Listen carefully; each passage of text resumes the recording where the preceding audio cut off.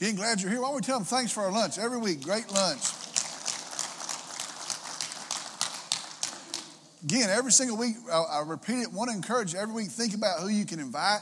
The way we see this grow is each of y'all finding somebody to invite, somebody you know, somebody that lives on your street, a friend, call them, say, hey, I'll meet you there, I'll pick you up, and we'll go together. Every single Thursday, we want to see our men's power lunch continue to grow. So I'm glad that you're here. I want you to be thinking about who you can invite to join you. Today, we're going to continue in our Bible study. We're going to come back to 2 Peter chapter 2. Today, we're actually going to finish the second chapter. If you remember, it has been an entire chapter devoted to talking about the subject of false teachers and really the danger of these false teachers. I have said it, and we've really been 4 weeks on this subject, moving through the chapter, but I've said it all the way through. This is a real threat today. God instructs us in this. He's telling us about this. It is a real danger for us today. In 2018, this is a real threat. I believe false teachers and I believe false teachings are tearing down our foundations today. The ability to identify the truth, to point to the truth, to embrace the truth, it is being greatly distorted by false teachers today. So this is a threat for us in the church today. We need to be prepared. We need to be ready. We need to have everything in a row to be able to stand against the threat of false teachers. Very interesting here in the letter of 2 Peter, he is talking about how to live as a Christian, how to endure in a world that's persecuting them, and how interesting that in that context, he actually gives about a third of the letter talking about false teachers and what an important thing it is then and what an important thing that is for us to do today. Today, Peter continues describing these false teachers. How will we know when we're hearing or when we're seeing a false teacher? How can we know that we've come in contact with a false teacher? I'm going to read the section of verses that we'll end with today, and then we'll go back and look at those verses. Every week I want to encourage you, if you have a Bible, bring your Bible to our Thursday men's lunch. Today we're in 2 Peter chapter 2.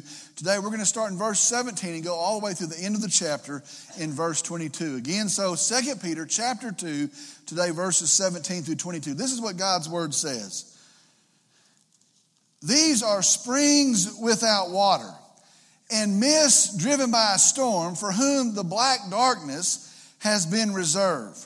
For speaking out arrogant words of vanity, they entice by fleshly desires, by sensuality, those who barely escape from the ones who live in error, promising them freedom while they themselves are slaves of corruption.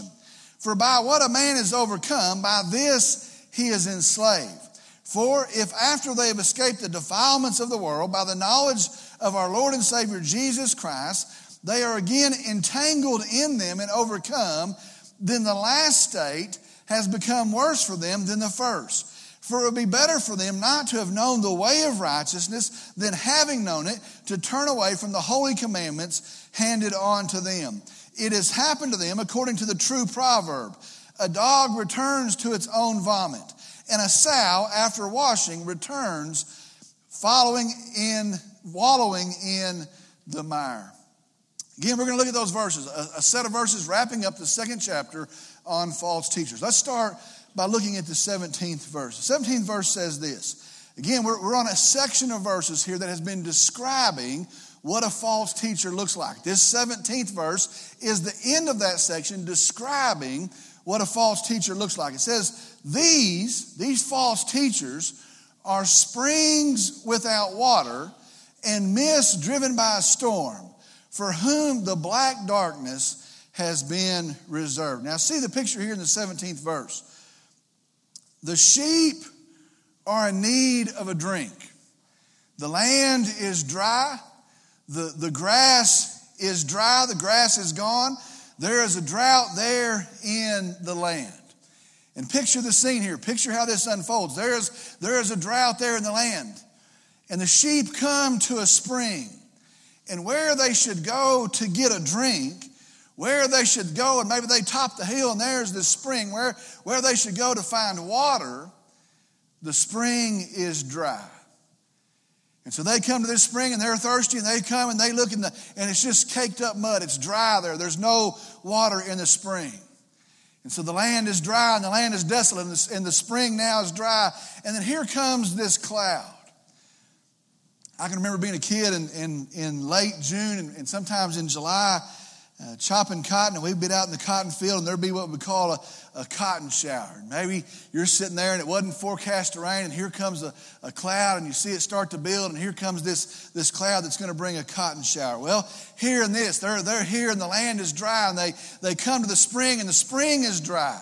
But they see this cloud, and the cloud is starting to build, and it's a mist and the formation of a cloud, and the cloud starts to draw near to them, and the wind starts to pick up. You ever been there and the temperature drops, and it starts to cool off, and maybe it starts to smell like rain, and maybe a few drops start to come out of the cloud, but then the cloud blows by, and there is nothing. That's the picture of these false teachers. That's the picture of these false prophets. They come and they promise that there's going to be a change.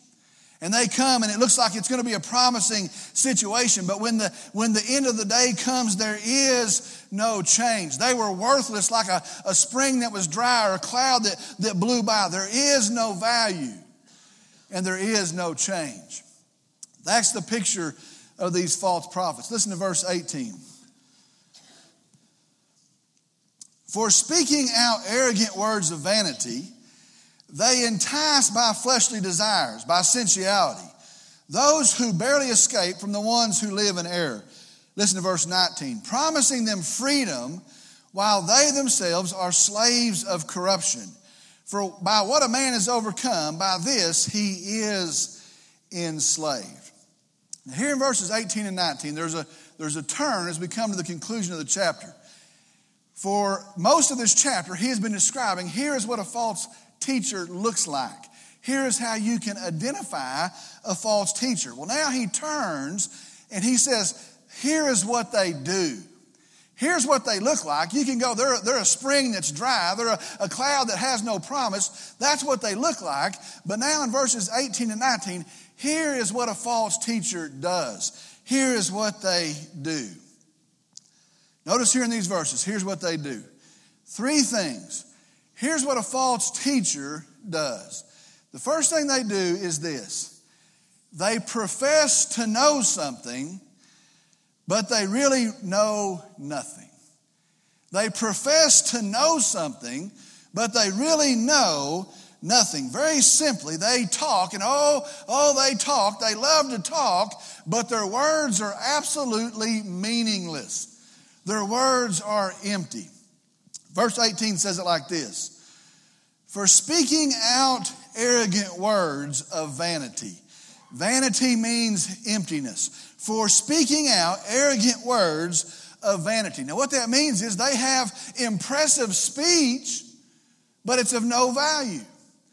I listen to some of these guys, and you can listen to them anywhere. I listen to some of these guys, and most of them are great orators. A bunch of them now are ladies.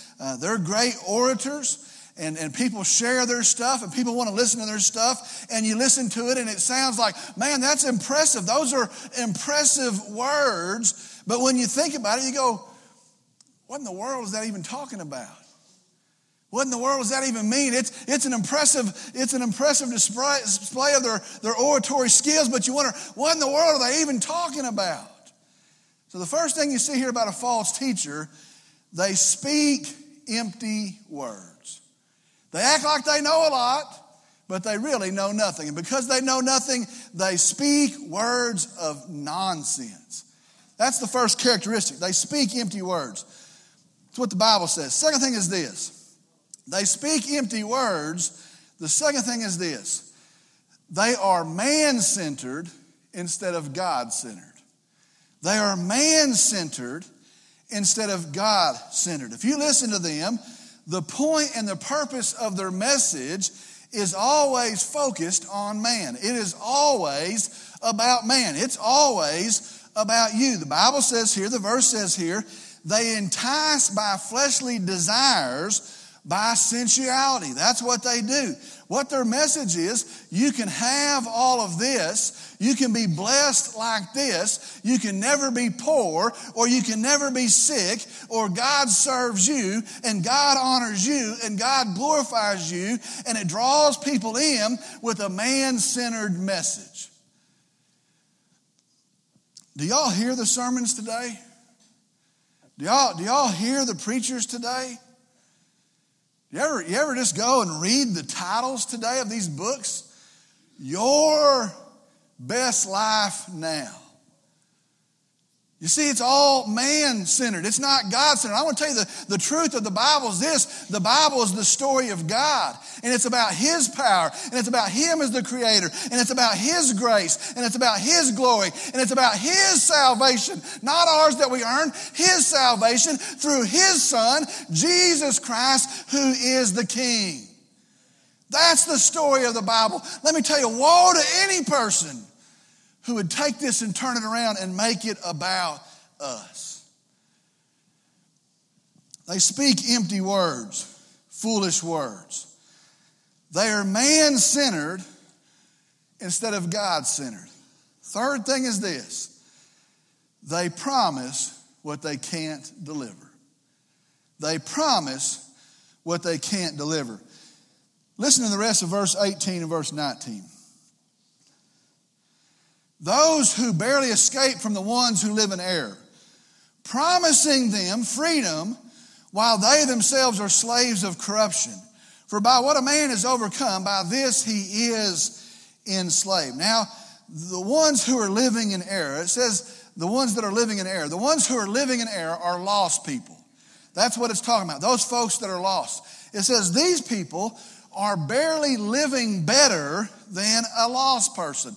Now what that means is this is a person who is weak in their Christian faith. Maybe they're new or they're young in their Christian faith. This is a person who at this point in their life, they are vulnerable. They are looking for help. They are, the Bible says, dying for a lack of the truth. Maybe they're going through a divorce. Maybe they're going through problems with their kids.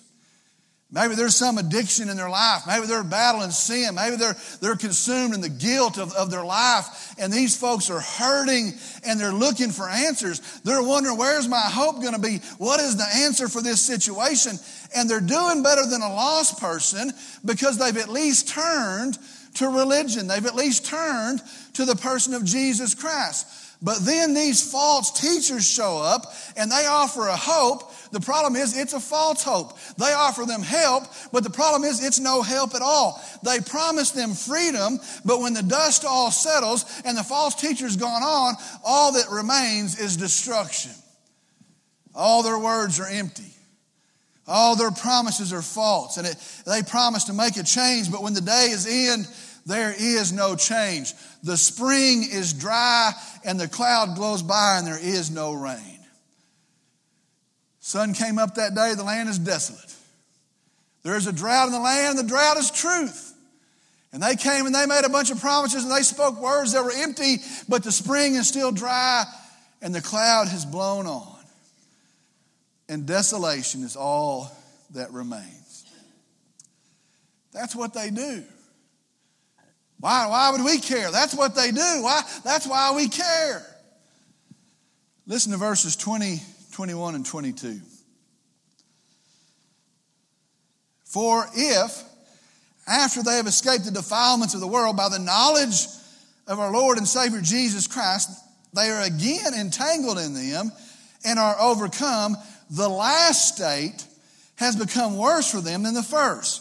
For it would have been better for them to have not known the way of righteousness than having known it, to turn from the holy commandments, the truth handed to them. It has happened to them according to the true proverb. A dog returns to its own vomit, and a sow, after washing, returns to wallowing in the mire. Now, what are these verses saying? The verses are saying this. These folks looked for the truth. These folks longed for the truth. They were looking for a hope. They're in a bad situation. Again, we don't know what the situation is. Maybe it's a situation you're facing today, but they're longing for the truth. Their answer is going to come from the truth. Their hope's going to be established and revealed to them in their truth, and they're looking for the truth, and they're crying out for the truth, and they heard about Jesus, but it wasn't the biblical Jesus. They held the Bible. They held God's truth, but it was applied to them incorrectly. They saw the verses. They spoke the words. They claimed the same promises, but they were empty. It wasn't a saving knowledge of our Savior, Jesus Christ. And because it wasn't the truth, there is no change. And the Bible says it will be better for those folks if they haven't heard at all.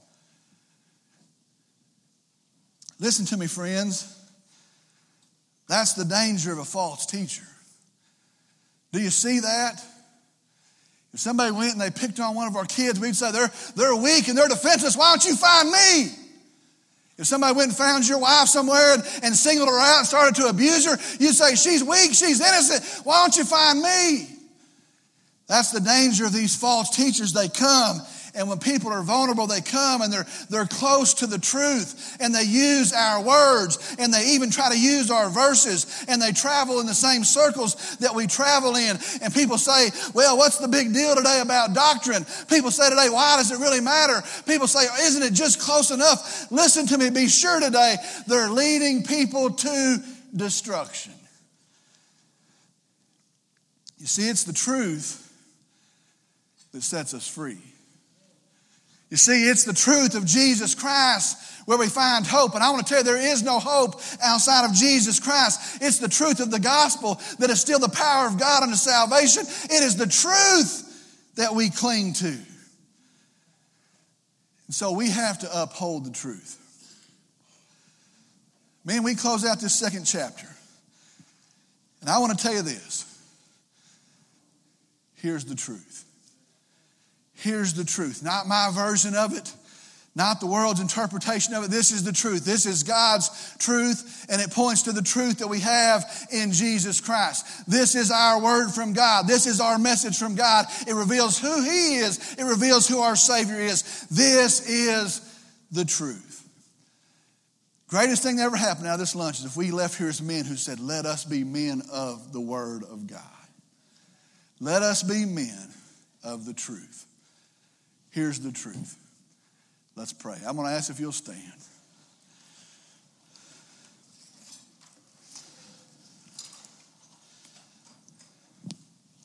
Let's pray. Dear Father, we come today and I'm thankful that for sinful people such as I, for people lost and condemned in their sin, rebellious people, sinners, destroyed, ruined sinners, we have the truth of the gospel of Jesus Christ.